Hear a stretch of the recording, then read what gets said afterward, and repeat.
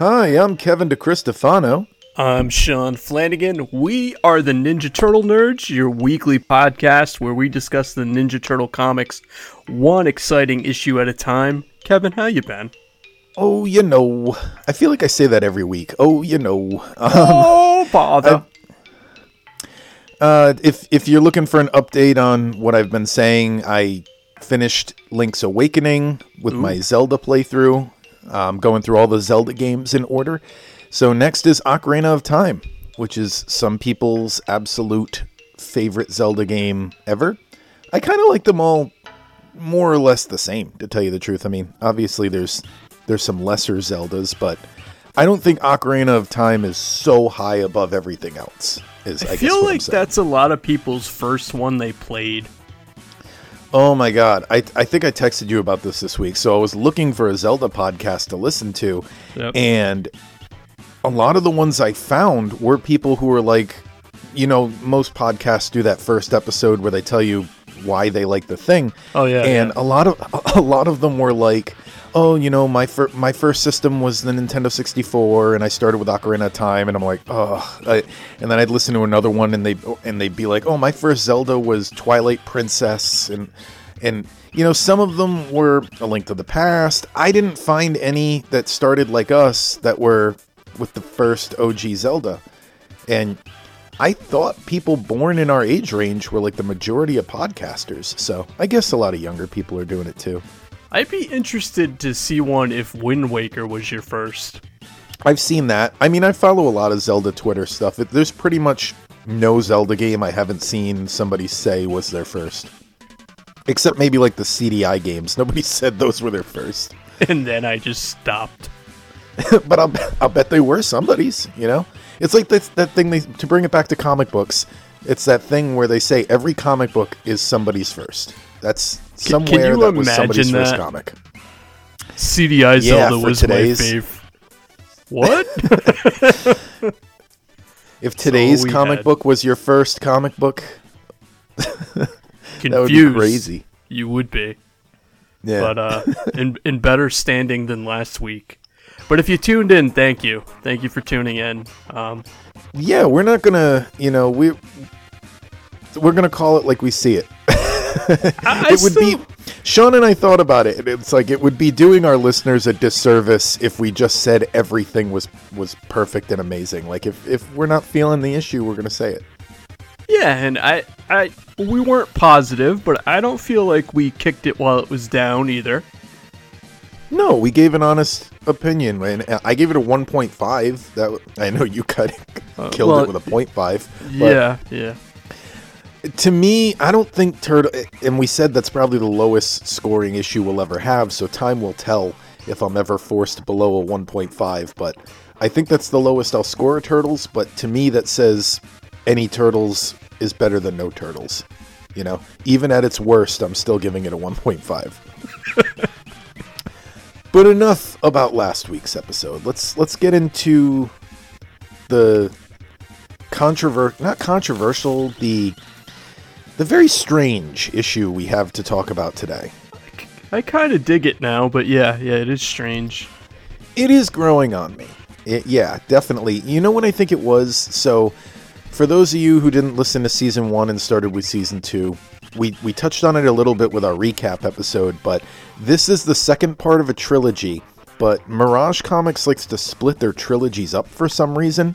So the first issue was a while back. I want to say it was issue 31. 31, yeah. Yeah. So 31 was part 1 of this trilogy, and now 35 is part 2, and then next week will be part 3, and it'll wrap it up. But it's weird, they always put the first part of trilogies away from when they pick it up later on. Yeah, the Return to New York's the only one I can think of they don't do that, but that was also Eastman and Laird. And the reason I bring that up is that me saying that it's growing on me now is I feel like that first part, almost nothing happened in it. And stuff happens in this issue. Like there are events to say, oh, that's cool, and keep going. Whereas the first issue, you really only had the art and a vague idea of what they were setting up. No, I agree. So this week's issue is Soul's Withering. It's got art by Michael Zulli, written by Michael Zulli, letters by Rob Coswell, and it came out in March of 1991. So without any further ado, Sean, let's travel back to March of 1991, see what was happening in the world of entertainment. Secret of the Ooze. Secret of the Ooze. Don't get ahead of me. I got excited, okay? So movies of March of 1991. Actually, you know, it's funny. I was going to say this later on, but in the copy you read, did you notice the last page of this comic had a preview for Ninja Turtles 2 Secret of the Ooze? Yes, it did. Well, preview, poster, an advertisement, whatever you want to call it. It wasn't... You can't really do a movie preview in a comic, but... Anyway, movies of March of 1991. So when this comic came out in theaters, that month we got The Doors, we got New Jack City, Ooh. We got Career Opportunities. Do you know that movie? No. So every time I do this segment, one stands out to me, and this was the one that stood out just because if you Google Career Opportunities, you're going to see I don't know anything about the movie, but the poster... It's the most cliche 90s poster you've ever seen. It was like a lot of movie posters in the 90s had the two main characters. If it was like usually a romantic comedy, they were usually like hugging or like close together for some reason. An all white background with the name of the movie written vertically on the side of the poster. You know what I think Pretty Woman did this poster. Pretty Woman did that. I'm looking it up probably, now. That's probably the most well-known one, but it was just such a cliche poster, and I have no idea what this movie is. So I looked it up. The only thing I know of this is the GIF of Jennifer Connelly riding on the coin-operated pony. So now I know what the hell that's from. Oh, okay. So that's Frank what that's Whaley. from. He used and to now have we all know that you say. Now we all know that you say GIF. You've outed yourself. So. It's time for that war to start on Twitter. This is the small gap where Frank Whaley had a career, huh? I have no idea who that is, Sean, so I'm going to go with yes. Damn it. Well, it just supports your point that I don't know who that is, so yeah, he had a short career. So other movies that came out were Defending Your Life. Ooh, that was good.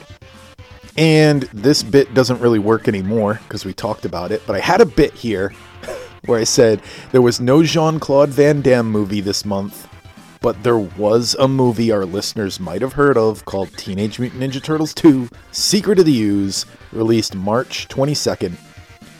And that has ninja in the title, so it's kind of like a Jean-Claude Van Damme movie, I guess. Oh, you didn't even use the advertising tagline? Which tagline? I think Back by Bodacious Demand. Oh, yeah. Yep.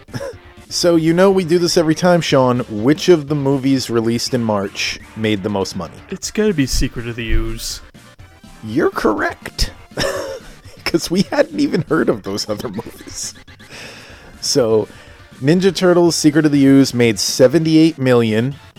It also made that worldwide, so I'm starting... Because I saw a thing on Wikipedia that did have like 50 million for a worldwide total, but it wasn't listed on this box office site I use, so I'm not going to put it in there. But let's say 78 million worldwide was the number it said, and it was the same number domestic. So I'm thinking a lot of movies just didn't get international releases back then. I think that was something that kind of started in the early 2000s where they were like, everything goes international now. It could be. I don't know. Hit us up on Twitter and everything if you were in another region of the world when Secret of the Ooze released. I mean, I'm sure it did get an international release, but I'm thinking it might have been some sort of staggered thing, or maybe it came out the next year, which is why it's not in these box office numbers. Like, yeah, maybe they took a year. They do that with... They could have taken like a year to subtitle it or translate it. Yeah, because they do that with big movies too. Sometimes they come out earlier in like Japan or something.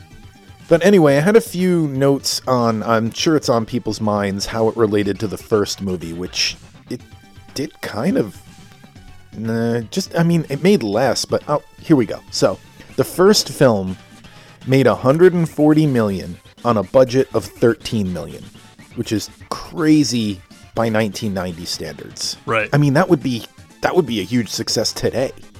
You know, if even in today's money, you saw a director take $13 million and turn it into $140 million. Oh yeah. And this was 1990. So then the second movie, there is a drop and an increase in the film's budget, but it's not as big a drop as I thought it was going to be. So like I said, it made $78 million and the budget was $25. So that's why they talk about this, I think, in the Toys That Made Us. That's why they decided to take a year off before doing Ninja Turtles 3. The franchise looked like it was cooling, so those are those numbers. Let's get into some songs. March 2nd, the number one song on the Billboard charts, All the Man That I Need by Whitney Houston. Never heard it. And then 2 weeks in a row, I don't think you're going to know any of these. I don't think we're going to be like, we were in, the first grade? We were somewhere around the first grade at this point. We weren't really into music, so it's probably not going to be till like 93, 94. Well, no, because Nirvana's going to drop soon. I mentioned that before. Anyway, but March. I don't remember being in middle school and be like, yeah, man, Kurt Cobain. No, but you'll know it. You'll know it when I mention it now. So anyway, March 9th, the next 2 weeks, this number one song was Someday by Mariah Carey. And then that March 23rd, One More Try by Timmy T. Never heard of Timmy T. Nope. And then March 30th, Coming Out of the Dark by Gloria Estefan. No. And that's the music of the March of the 1990. I'm not really surprised Go Ninja didn't 91. Chart. So I don't think it was released as a single until like after this. It probably wasn't. Yeah, things took longer back then. It wasn't the instant age of communication like when Endgame came out, and Endgame's a bad example. That was a global phenomenon, but like when a huge movie hits nowadays and 2 weeks later everyone's sick of hearing about it. So, video game news from March of 1991. Nintendo Power. I'm just going to stick with them for now. The cover story is a feature on Metal Storm, which is a game people are crazy for. I never really got too into it. And there were also previews for G.I. Joe and Star Tropics, which is another game that people go crazy for. If you know video games, you know those. Star Tropics was people cried when it was on the NES Mini because you could look it up, but one of the passwords was just in the booklet with the game. Oh yeah, it was one of those things that did like a Metal Gear Solid where it told you to look into the booklet to find something. God, we're old. Isn't it like a Zelda type game too? Yeah, it's like a top-down. It's a top-down RPG. So that's on the Nintendo Power cover. Not really exciting stuff this month. TV events. There was one that I really zeroed in on that I thought was cool. Clarissa Explains It All debuted on Nickelodeon. Na. Big show for people of our generation. I remember that show used to aggravate the hell out of me because, I liked it, but like, when you're that age where like you'll be watching a show like that and your aunts and uncles start teasing you and being like, oh, I think he's got a crush on her. And it's like, and that used to bother me because I did not have a crush on Melissa Joan Hart. And it was mainly because I thought she looked a lot like my sister. So that always stressed me out. That's a valid reason. Yeah, I was like, I do not have a crush on her. It was a constant source of teasing in my household. Why'd you bring it up, Sean? Tragic memories. You got me thinking of this one time we were out to dinner, my whole family, and they were like teasing my brother and I like took a stand. Like I was like, I don't know, 7 or 8, and I'm like, we're not as dumb as we look. And then I always do the Saturday Night Live if there was anything, because I think that's a cool snapshot of this time in history. March 16th, 1991, hosted by Michael J. Fox, with musical guests, The Black Crowes. Ooh. March 20... I need a Saturday Night Live voice, too. Last week I needed Casey Kasem. Now I need SNL. March 23rd, hosted by Jeremy Irons, with musical guest, Fishbone. I know Jeremy Irons, but Fishbone, no. And the cast, it's starting to get to be that perfect cast. So we got Dana Carvey, Phil Hartman, Jan Hooks, Victoria Jackson, John Lovitz, Dennis Miller, Mike Myers, Kevin Nealon, and then it says also starring, so they were in like a separate section, Chris Farley, Tim Meadows, Chris Rock, Julia Sweeney. Featured Al Franken and Whitney Brown. Oh, nice. And Adam Sandler, Rob Schneider, and David Spade are featured as well. So, on the SNL Wikipedia, it said that basically, like, it's funny because the cast of Saturday Night Live today is huge. But back then, this was kind of a big deal. This was the biggest cast that they had ever had. Mm-hmm. And it kind of just kept getting bigger from here. I mean, I'm sure it, like, waxed and waned over the years, but the precedent had been set for a large cast, and they never looked back. You should do the whole show as Don Pardo. In Ninja Turtle news!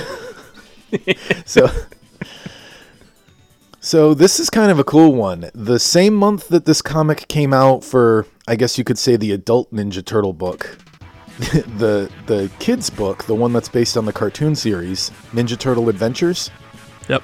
That was issue number 18 came out, which the description is, the Turtles return to New York City, discovering a teenage rock band named Merciless Slaughter, practicing in Shredder's former hideout.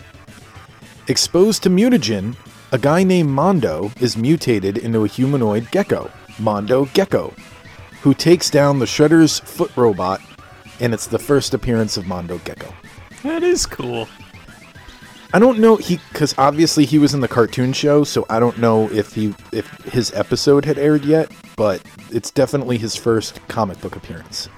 Nice. But enough about the Mondo Gecko.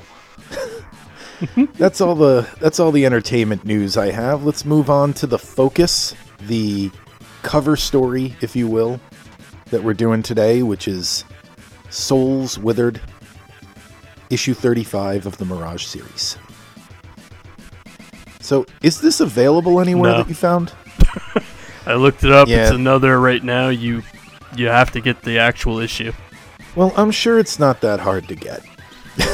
No, it's actually the Turtles books have been kind of going up. Depending on what you think is an expensive comic, I'll bet for $20 each you could get all three of these issues, including shipping, on eBay. Yeah, I'm not positive, but I thought I found a trade that had just the three together, but I couldn't get any accurate information on it. Yeah, it's probably something that's out of print, you mean? Yeah. Because it had the cover from the first issue, but it specifically mentioned this storyline, so I don't know. Well, here's hoping the Color Classics tackles this. This would be all black anyway. I was gonna say I don't feel like this trilogy would work for Color Classics. I know that there's some controversy amongst comic book aficionados as far as recoloring, but I would agree. I can't see how you would recolor these three, but I think the Color Classics are kind of cool. I don't think it's a big deal because the original comics weren't black and white for artistic reasons. They were black and white because that's all they could afford to publish because they were such a small company. So if they could have done color, they probably would have. Plus, fortunately for everyone, Eastman and Laird never fell into that George Lucas thing of, those old versions we made the money on don't exist anymore. Well, that's the thing, too. That's where they get all my money, is they keep putting out and reprinting these both ways. They'll print the Color Classics, but then they'll print the Ultimate Edition in the original black and white, and I'll buy both like an idiot. I'm trying to stick to Color Classics for the original run, but I think I can't think of what issue, but there's one issue where it looked funky to me. More on that as it develops. So yeah, let's talk about this cover. It's just another, reminds me of Renaissance artwork. I mean, it's not too different from the first part's cover, really. Yeah, and it's also not too different from what you're going to find inside the book either. It's very much giving you, like, this comic is just as advertised. You know, if you saw this cover, you knew what you were getting. It's like Sean said, it's the turtles drawn Renaissance style. This is the trilogy that, I don't think we've repeated this yet, where they draw the turtles like hyper realistic, where they genuinely look like 6 foot tall actual turtles. Yeah. And like kind of like monsters. You know what I compared this issue to, which it's probably a good idea to get in this mindset before we do the summary. God. This is do you know what Gorefield is? No, what is Gorefield?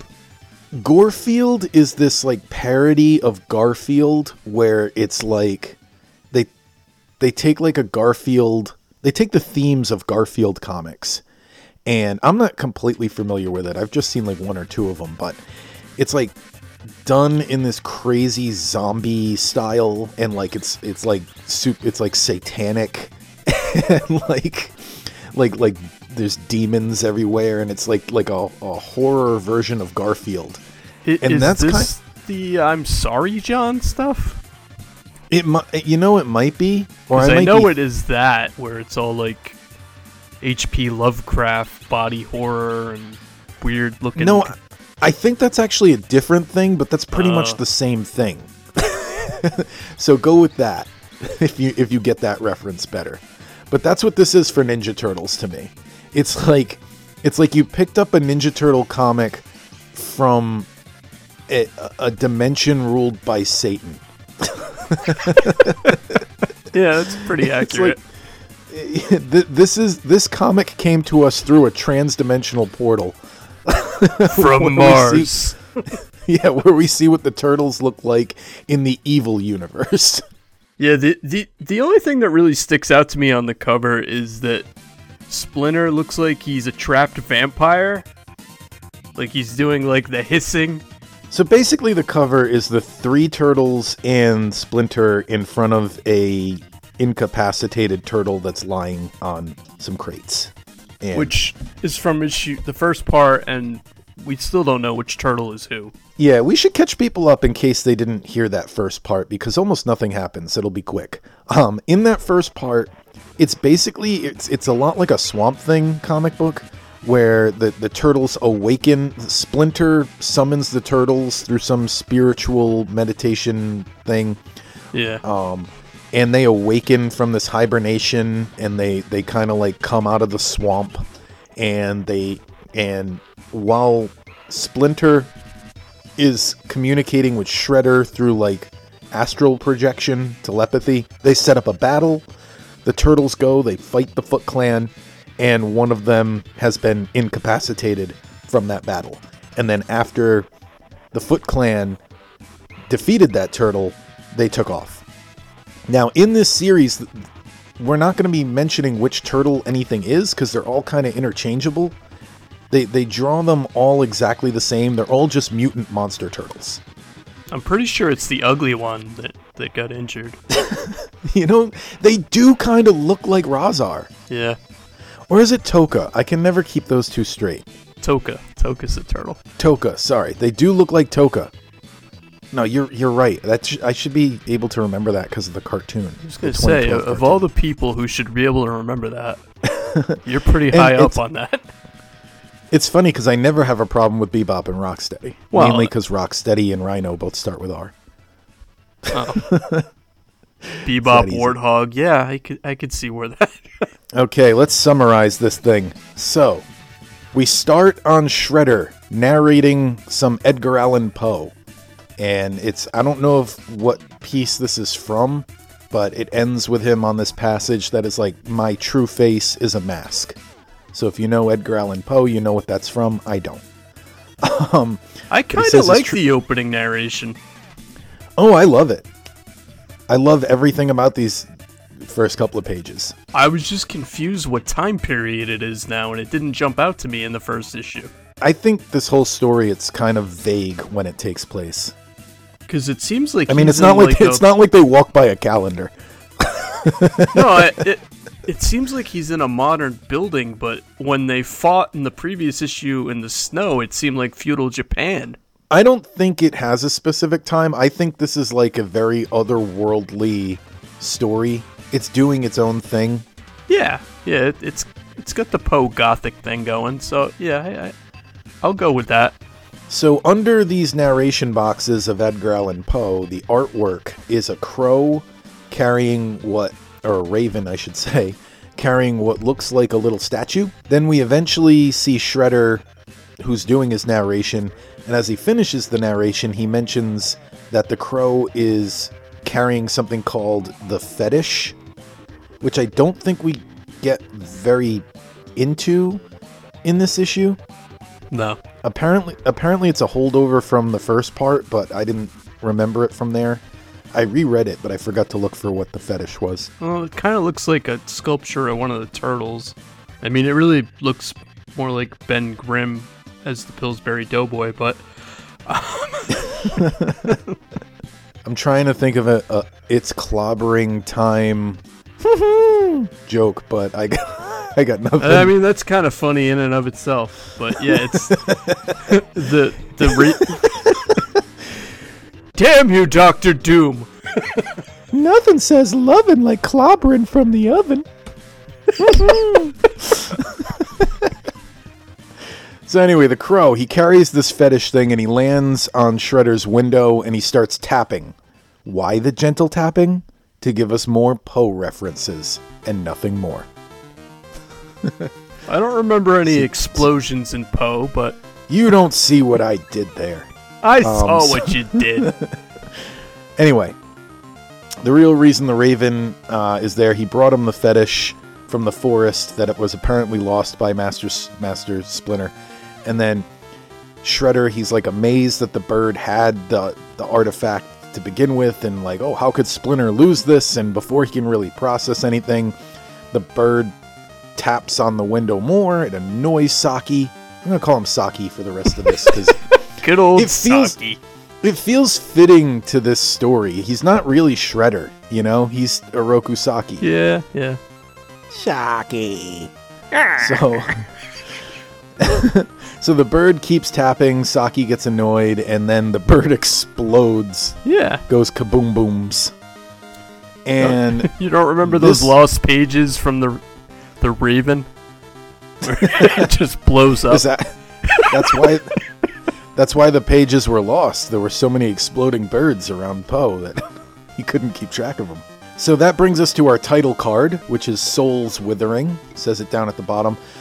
Did you notice how weirdly, like, I don't know the word for this, unaligned the lettering was? Like, it wasn't lined up or spaced properly in the title of the comic. Yeah, it's almost like the printing typeset was not put out properly. Yeah, that could definitely be it, but it stood out to me. What it actually says is like Soul's Withering, but it doesn't look intentional. We'll post it on our Twitter and Instagram so you can see it. It's very interesting that it was laid out that way. Down in the sewer, the gigantic Hulk turtles are pretty much picking up from part 1. They're laying whichever turtle was hurt onto a bed, and they got like flowers on him and stuff, and they're preparing him for a ceremony. Like I said, the turtles are pretty much interchangeable. I don't think we ever figure out which one of them was downed. So, it's clear who it is. Is it? It's Gene.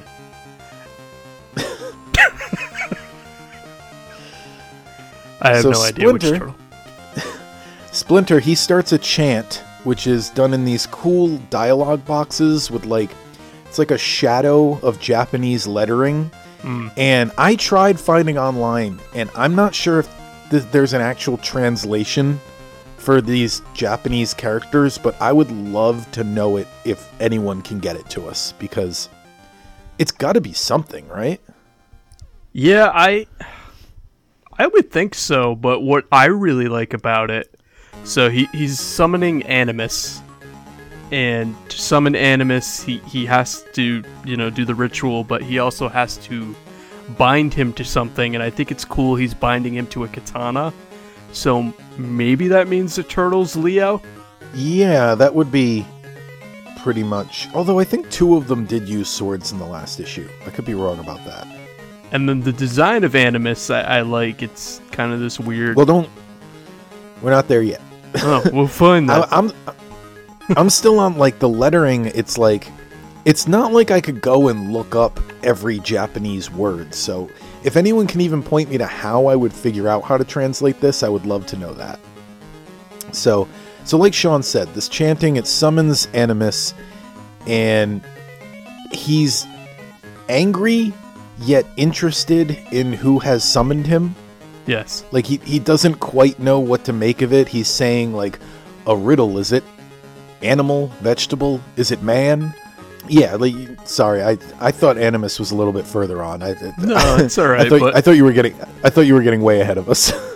I've gotten better, okay? I thought it cut back to Shredder first, but go on. I like him because he reminds me of the illustrations in the Scary Stories to Tell in the Dark books. See, and it's probably because I've been playing the games, but he reminded me of something out of a Legend of Zelda game. I can see that too. Specifically in Twilight Princess, the dungeon with, like, the fidget spinner.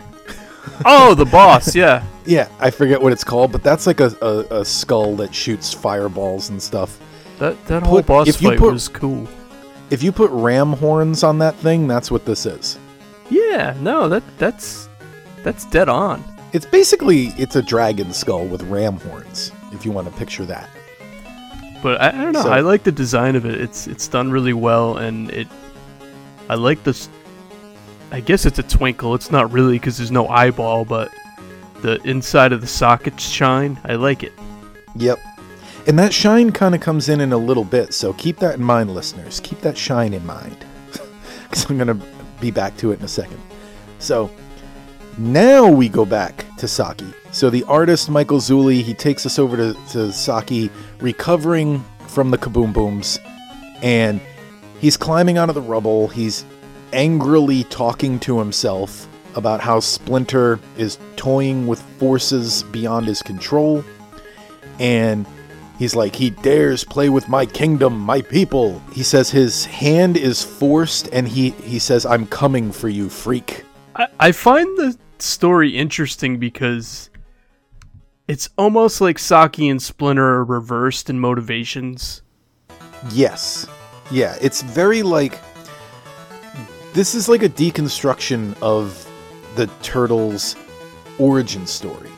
Like, it's like I said, it's almost like if you took that first issue of Ninja Turtles, but you bought it in an alternate demon dimension through a transdimensional portal or something. Like, it's really like this weird remix of the original story.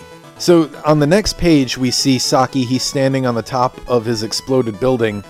And again, they draw every single brick. Like, the detail is crazy in this artwork. So it kind of looks like where they were in the Rat King issue, now that it's just rubble. I think you just wanted to bring up the Rat King. It's a good issue. So so here's where the twinkle comes back. So Saki, he like vanishes into the shadows. Yep. But it looks like he disappears into fairy dust. And I think the comic is trying to tell us is I think it was just him doing like ninja vanish, you know, like in the movie. Yeah. But there is that little twinkle left behind. So I don't know if that was magical or ninjical. Then the next thing we see is a couple arguing in the street, and Saki, he goes full Darth Vader and lifts the guy up by the throat and commands him, love one another. Yeah, it's a very weird moment because it feels like Michael Zulli's trying to tell us something. I just don't know what. Love each other or I'll kill you. There's a sail in back of them too, but again, I don't know what the heck time it's supposed to be because Saki's very feudal Japan, and these people look very 1990s. You know, Did you think that? Because to me, they look like they were like turn of the century, almost like Industrial Revolution era. I'd like go with that, but the sale 50% off thing, like, is one of them's probably Pip. Oh dear, Mr. Shredder, I'm sorry. Did they not have sales during the Industrial Revolution? But I don't. That seems like a very 20th century look to me. I mean, I'm not disagreeing with you. I'm just like, I'm going to be honest with you. I didn't even notice the sign. But that's the only reason where I'm wondering if it's supposed to be. Well, he's wearing like full samurai gear. Yeah, he's got his full. I really actually like the design of Saki. I prefer you. Yeah, the Saki thing works. He's not really Shredder in this. Yeah. You know what he kind of reminded me just on this page is he kind of reminds me of M. Bison. Because he's talking about ruling his kingdom, and he's wearing this like ridiculous outfit, and he's lifting people up by the throat. See, I went the other way. He kind of reminded me of Ra's al Ghul. Oh, that's a good one. I mean, I could see the Bison thing, but detective. Yeah. Love each other. So then we go to Splinter. Actually, that's fitting because he's the professor in Secret of the Ooze. Who? What? Oh. Wait, that guy's the voice of Ra's al Ghul? Yes. Rish? The professor? I didn't know that. Yeah. Oh my god. Well, here you go. The guy who picks the dandelion? Yeah. How cool is that dandelion? It's pretty cool. Wouldn't it be cool to have that as like a prop? It would be. I mean, it's funny because that had to be so silly when they were filming it, and it was like, oh, hey, you're gonna just find this giant dandelion, and that's how you're gonna show Shredder that there's more ooze about. That's something I've thought about my whole life when watching movies, is like how silly it must be for the actors with like before the special effects are done. And one that's been making the rounds on the internet lately is they've been showing what I can't think of his name, the guy who played Vision. Oh, with ears? Paul Bettany he looked with like. ears. Paul Bettany, not with ears, but just what he looked like in the Vision, I guess you call it makeup, where he has all the dots all over his face so they can CGI it in later. And like the caption is usually like, Elizabeth Olsen was acting against this, so she deserves an Oscar, like things like that. Like, it really is completely silly when you see those things. Like, it's amazing what they're able to pull off. Yeah, I've seen that, but everyone was fixated on the ears, and I'm like, I never really noticed Vision didn't have ears, but now I do. I never noticed it either until you just said it. I didn't see that. But yeah, Dandelion, Ninja Turtles, back to the topic. See, I brought us back to Earth. Where were we? Splinter. He's asking the Demon Skull Animus to heal whatever turtle is down. We'll go with Leonardo. Hey, so see, it's like the original 10 issues condensed. We got Leonardo down, and they're not going to go to the farmhouse this time. So, be nice if you could bring the turtles back in the original NES game, is the note I had here. Like, once they're dead, they're just dead. You know what I'm talking about? Yeah. There's like no way to revive a turtle. You get 4 lives in that game, and they all happen to be individual people. So Splinter starts begging, heal him, your children beg of you your favor. And Animus says that he has no children such as these, and he doesn't basically feel any connection with the mutants, and he bounces, he's gone.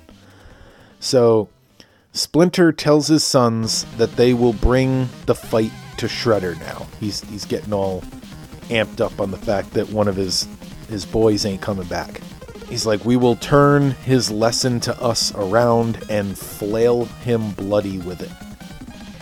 And then he says, go now and wait. Saki is apparently not too far away.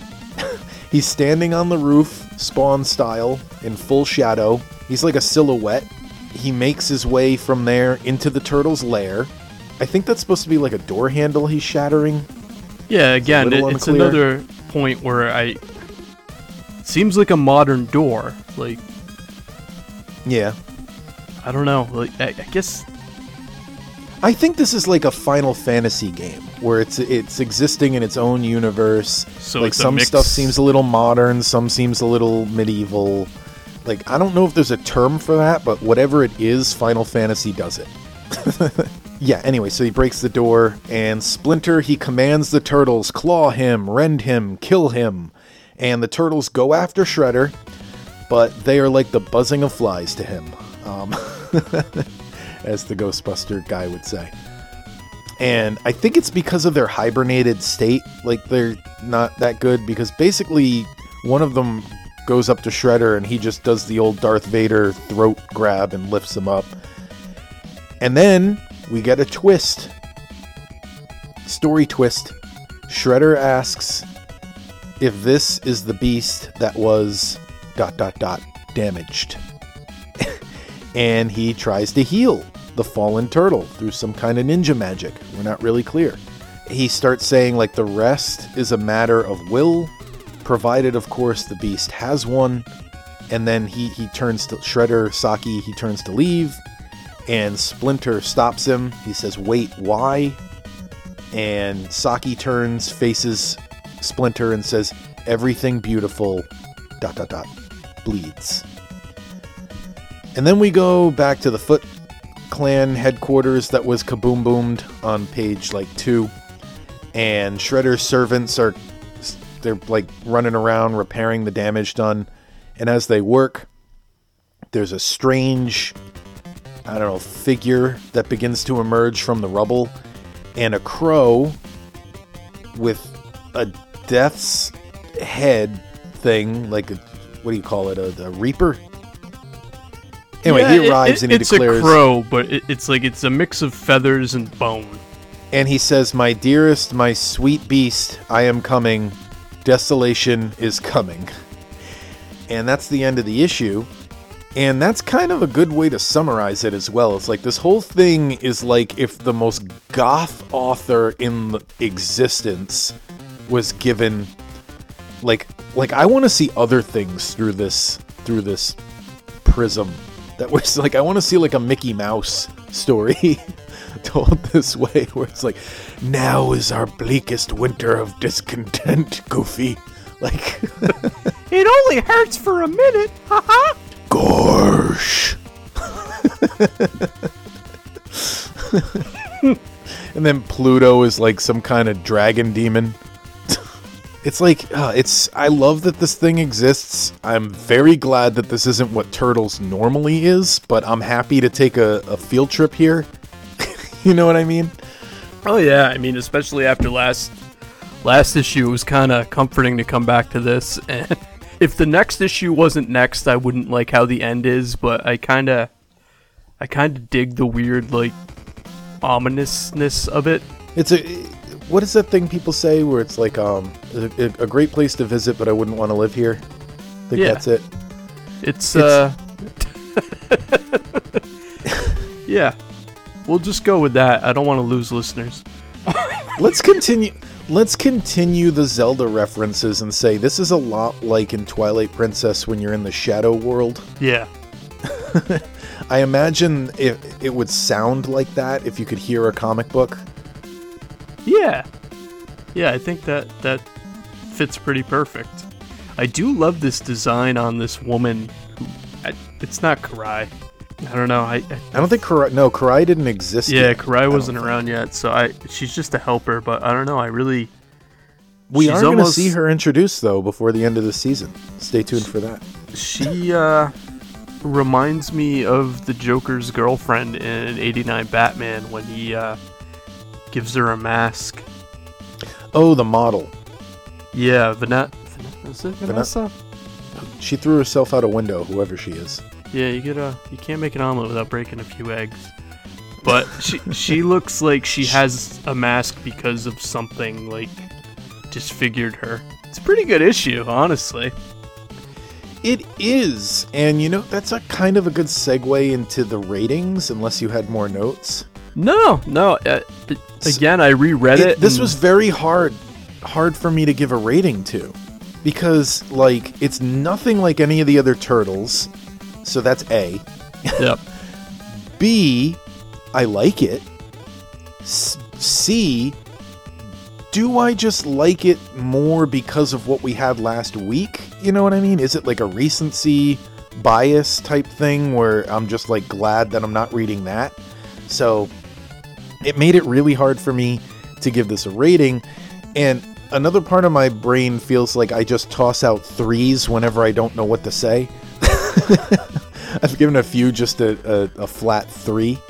I really don't know what to rate this one, so I'm going with a 3.1. So it's not a flat 3 because it's doing something interesting.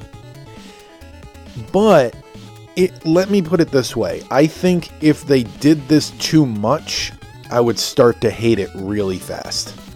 It's like perfect for a 3-issue arc, and then they take a break from it, and then maybe you can come back and do like another 3-issue arc, but I feel like even that would be the limit. I don't think I could take much more of this. I love it while it's happening, but I think I've hit my fill. Yeah, here we go. Here's something weird in history. I also 3.1. Yeah, we've matched before. But cool. It's been a while, but yeah, I think part of it is I am factoring issue 34 because of the reread, but it has the same problem as the River Trilogy Part 2, where it's clearly a middle, and you really want to get to the end. But I think that I would argue, unlike that one, this one is necessary for the story. Whereas here, it's like the first issue wasn't necessary at all. Yeah, I would agree.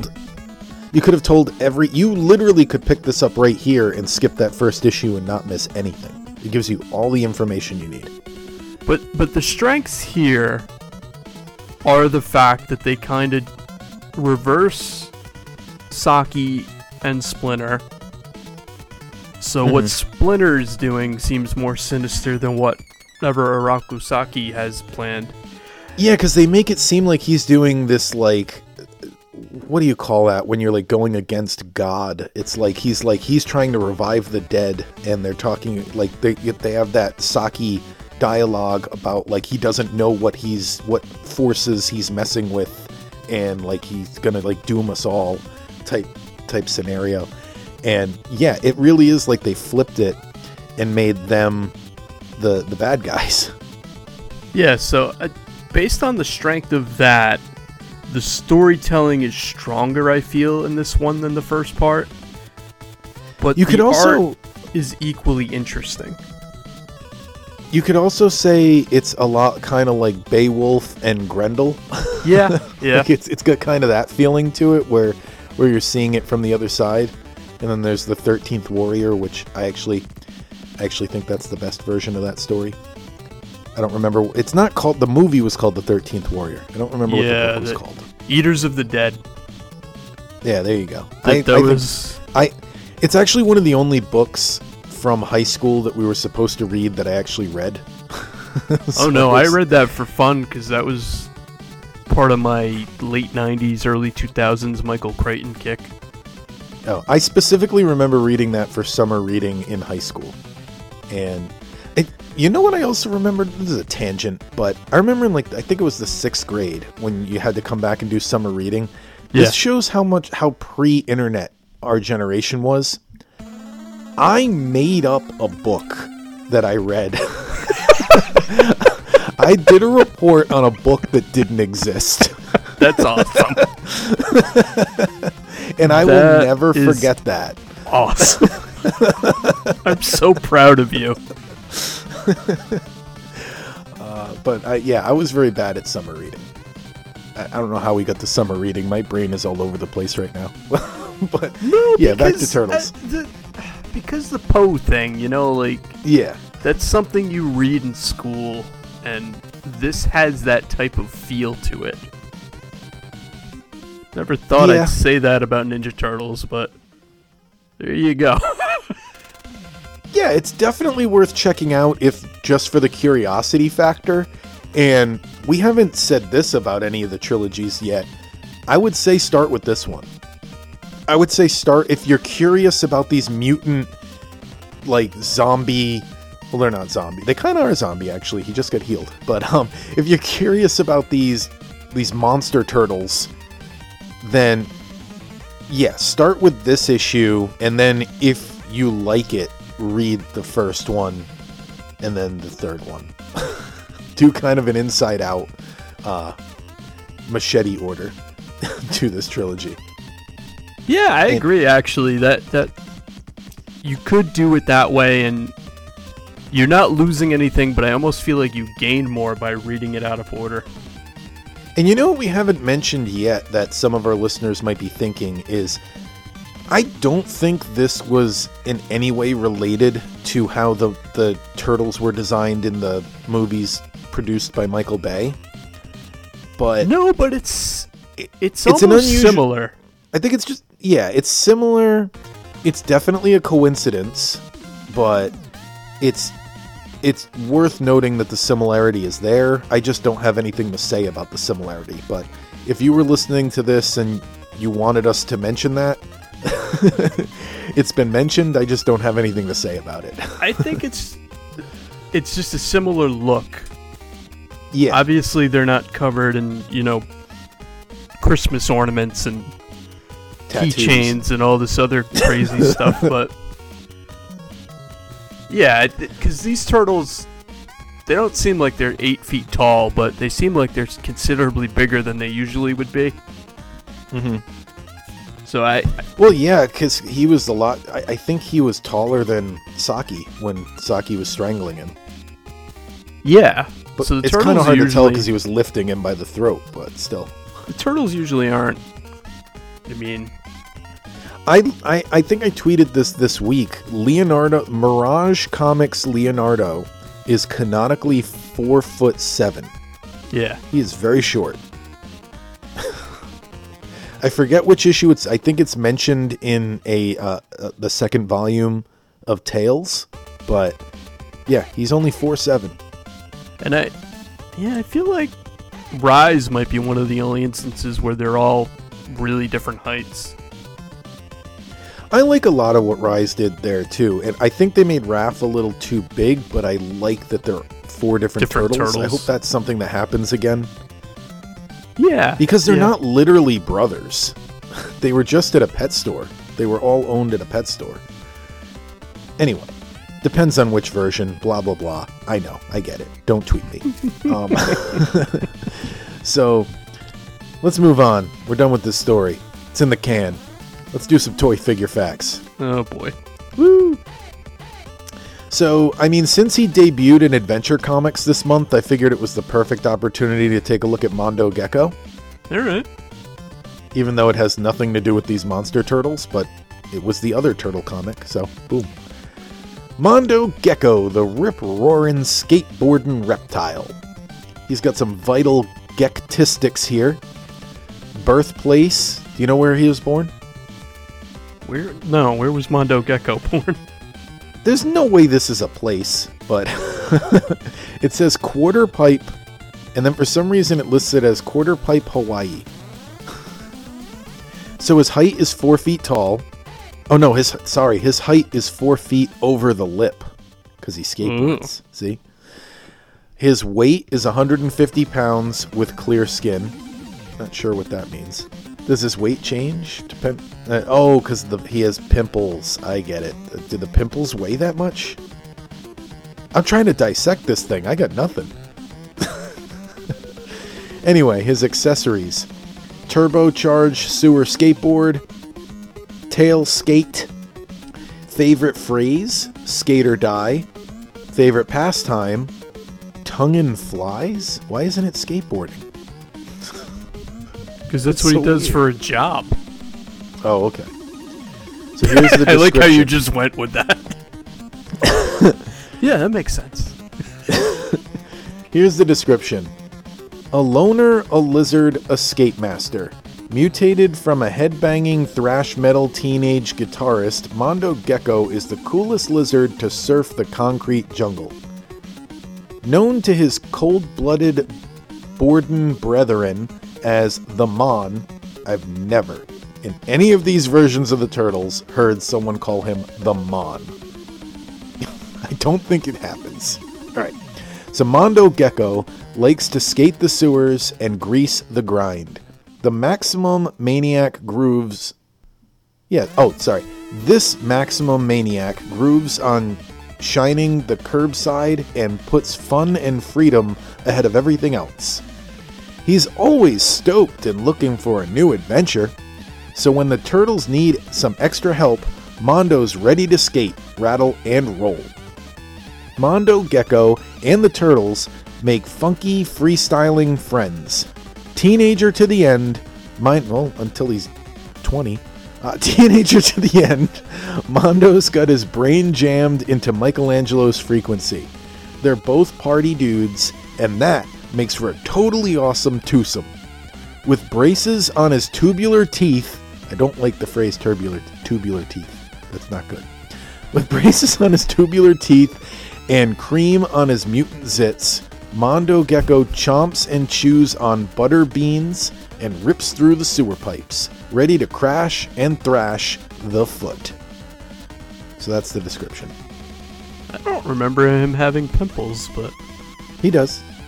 Oh, does he? I'm sure he does. I remember the braces, and I remember that I was always bummed the skate on his tail didn't actually have wheels that moved.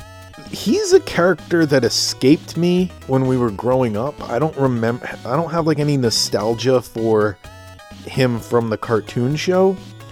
But as an adult, between seeing him in the 2012 series and the IDW series, I've started to love Mondo Gecko. I've got a new appreciation for Mondo Gecko. No, I definitely had Mondo Gecko. So what you had him with, or maybe you didn't have these, but he was originally part of the 1990 basic assortment. Yep. So he was there with Don the Storage Shell Turtle, Wingnut and Screw Loose, which I'm saving those for, I don't know when they're going to be appropriate, but we're definitely going to dissect Wingnut and Screw Loose because they're some of my favorites.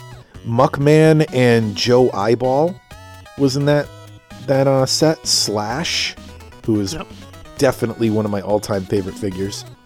Ray Fillet, there was a Triceraton in there, Pizza Face, Panda Con, Fugitoid, who I never liked the Fugitoid toy. I love, which is weird because much like Casey Jones, if I had to like list my top non-Turtles characters, it would probably be like Casey Jones and Fugitoid as like the top two. And I do not like the toy they did. Well, his figure wasn't really interesting. It just had the chest plate that opened up with the part you put in. Yeah, but I lost my mind when he showed up on the 2012 series. And it was aggravating because I was like, when I watched that episode, I was single back then. Not anymore. I'm taken, ladies. But back then I was single, and it was one of those things when something awesome happens in your life and you're like frustrated that you don't have someone to like geek out over it with, when he showed up in that show, I was like, I wish I had someone to tell how important this is to, and they won't care, but but I can at least say it to somebody. I was so happy when that shuttle door opened and Fugitoid was there. I was like, oh my god, they're doing it. So anyway, also in this line, Mutagen Man, we said Mondo Gecko, Napoleon Bonafrog, and Scumbug. So that's all the figures that were released with Mondo Gecko. So he's worth well, I don't know if he's worth this, but he costs more than I expected. Just tell me, I can never guess it. So he's $200 brand new. Okay. And then he's around 12 to 20, just him. I'd say out of this, who's your favorite figure out of this set? Or are you looking at out the of set? That set? Yeah. I think Slash is an that's one of the figures is really cool. Yeah. I have instant nostalgia for that. That's definitely a toy I owned. I look at that Slash figure and it's like memories flooding back of playing with that thing. Yeah, but I don't know, because I had Mondo Gecko. I mean, he was I hated cool the too. Storage Shell Turtles. That was one of the ones I remember having and not liking, because it was like, I don't care that I can store it, like we had that Donatello that came out with that line, but I don't think we ever got the other ones. But let me just pull them up quick and look. That's kind of an interesting thing. Were there any Turtles figures you didn't like? Because there's two that I can think of. I didn't like the storage shell turtle. I had one, and I was always like, he just looks fat. He doesn't look right, and I don't want to play with him. And it was the same thing for the talking turtles, where you would like pull this plastic thing. Yeah. It was like a ripcord. Yeah. They for some reason didn't do a pull string. It was like a ripcord. It was like a zip tie. Is what it looked like. And you would pull it through and they would talk. And again, I was like, they got this big plastic thing on their shell. I don't like it. I guess I had a limited imagination. I'm like, I can't pretend this is a mutant turtle. It's got plastic on it. So out of his graduating class, I had the Storage Don, Mondo Gecko, and Slash and Panda Khan. Panda Khan was a cool figure. Yeah, he's pretty cool. But most of them I did not have. As far as something I didn't like, I didn't really like the mutating ones. Oh, that were like Transformers? Yeah, the ones that would turn into a baby turtle, but it was still like the size of an... I was never big on those. They did a Shredder one too, because I had a Shredder Transformer. I can't remember what he turned into the little drill thing, I think. No. Yeah, that was a different line. Right. Yeah, no, Okay. There was a line where they turned into vehicles, but there was a mutating line with the turtles, and we had Bebop, which was cool because he went from a human to the warthog. That's cool. But I don't know, the turtle one bothered me because I guess for the same reason, it was too big. So it was just like this giant freakish four-legged turtle instead of... like an actual... This is a little off topic, but speaking of transforming, another toy I remember being obsessed with as a kid was I had a Batman figure where the bat costume would like snapped onto him, so he could be Bruce Wayne or Batman. Yeah, I had that. I was obsessed with that thing. I probably made him be Bruce Wayne more than I made him be Batman, just because you could never get a Bruce Wayne figure any other way. The Batcave, you could get him to change into it, I think. That's a different thing. This was like snapped together. Thing? Yeah, this was like, it was almost more like Iron Man than Batman. Like the chest plate would snap on him, and it was like a motorcycle helmet for the cowl that you could put on. And I think there were leg and arm pieces too that would snap over his arm and be like armor. So it was probably a lot like what he looked like in Batman v Superman, which I know is like the armor from the Dark Knight Returns comic, but yeah, that's a lot like what he looked like. Muckman and Joe Eyeball, back to the Turtles figures. They did some cool stuff with them in the 2012 series. I don't remember them being in it, but I'm sure they were. Like the eyeball had its own like personality and stuff. I mean, they weren't huge characters, but they had. I remember Mutagen Man was depressing as all hell in the 2012 series. Yeah, his voice reminded me of something. Oh, you know what it reminded me of? I think they used the same effect for it. He was done a lot like, oh god, no one's gonna know what I'm talking about here. But you remember the cartoon Captain N? Oh yeah, like Mother Brain. Exactly, yes, Mother Brain from the Metroid games, but specifically that cartoon's version of it. Yep. He was a lot like that, and he talked like a drive-through speaker. Yeah. What? Good times. Good times. We talked about Clarissa being scarring. The Captain N thing was also scarring because I don't know if you remember this, but the first line in the theme song is, "Kevin, I thought I told you to clean your room." So every time that would come on, my mom would be like, "Yeah, you are supposed to clean your room."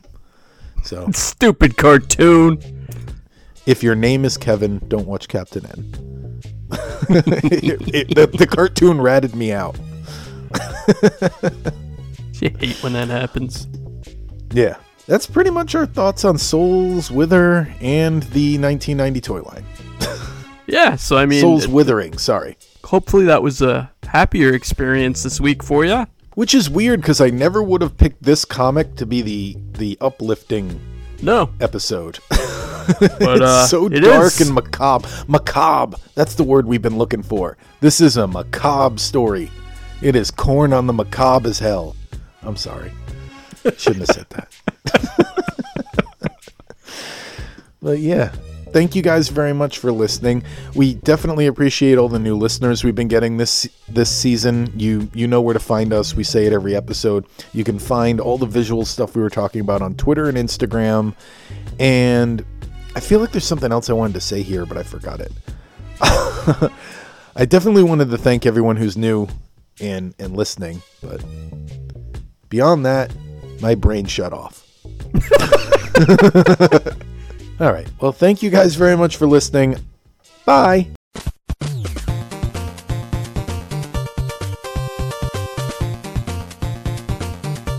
going to be tackling Ocarina of Time soon in non-turtle related, but they're both green, I guess, news. I'm cutting all this.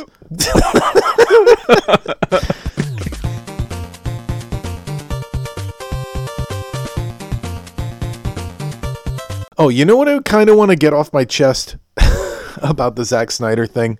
Did you see the thing? I don't know if this is going to make it in the episode or not. Maybe it'll be bonus at the end. But did you see where the Snyder cut got leaked on Warner Brothers? I mean, with Tom and Jerry. Did you see some of the comments where people legitimately thought that they were doing this on purpose to sabotage Zack Snyder? Do you know how crazy that sounds? Like, absolutely, bat since they gave him $70 million to finish it. Yeah, there's that. There's also, I saw a few of the comments were like, you never see this happen with Marvel. And I'm like, well, two things about that. First off, it did happen with Marvel. The entire ending to Endgame leaked like 2 weeks before the movie came out. Like everything from Captain America lifting the hammer right up to Tony Stark's death. Like it was all out there. Yep. Second off, just because it doesn't happen at Disney, Disney's a bigger company. They have more security. Just because it doesn't happen there doesn't mean it happened on purpose over here. Those two things aren't causality. Like they've built half their advertising of HBO Max around the Snyder Cut. Say that was the pitch, was Wonder Woman 84 and the Snyder Cut of Justice League. Get HBO Max. His movies, I was thinking about this a lot at work, and here's how I would describe how I view Zack Snyder's comic book movies, and probably movies in general. Look at it like a comic book. It would be the type of book where I'm like, I like a lot of these pages, but the whole thing together just isn't doing it for me. Yeah, I think I'm going to enjoy it, but my whole thing was I'm glad the guy got to make the movie he was going to make. I think part of them wanted to try a different director at that point, and that was like they were looking for an out and they got one. I think, and this isn't a unique opinion, but I think Man of Steel is the best out of those 3 or 2 Snyder films. What is it? Yeah, it's just the 2. I think Man of Steel is the better of the 2.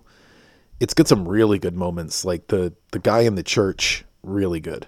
It's got, like, I've been saying forever that I want a good Superman movie, and that was close.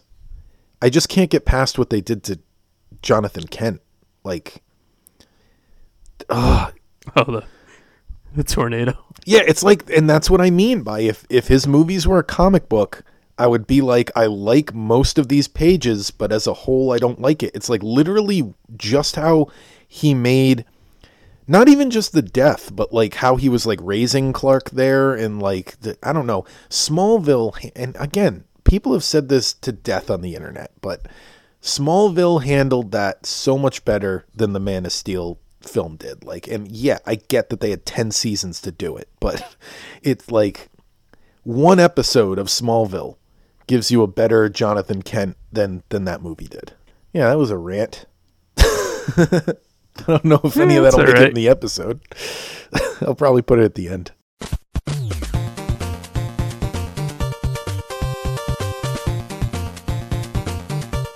From what I've heard, the Flash is likable now, because I didn't like him in Justice That's League. what I'm wondering about this new Superman movie. Like, are they going to start over at any point? Because I know Batman movie's not connected. No, it's a multiverse. I don't like it, but now. I do. You know? Whatever.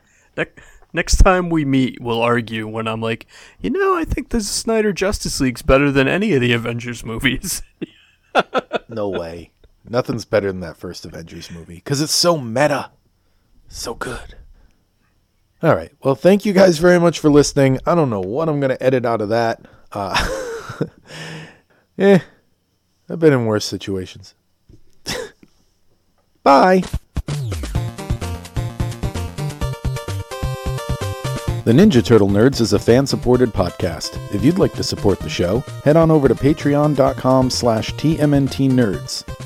If you'd like to see images of the comics we discussed in this episode, you can follow us on Twitter or Instagram at TMNTnerds. Have a question or comment for us? You can email us at tmntnerds@gmail.com. And if you like the show, be sure to rate and review us on Apple Podcasts. Thank you very much for listening.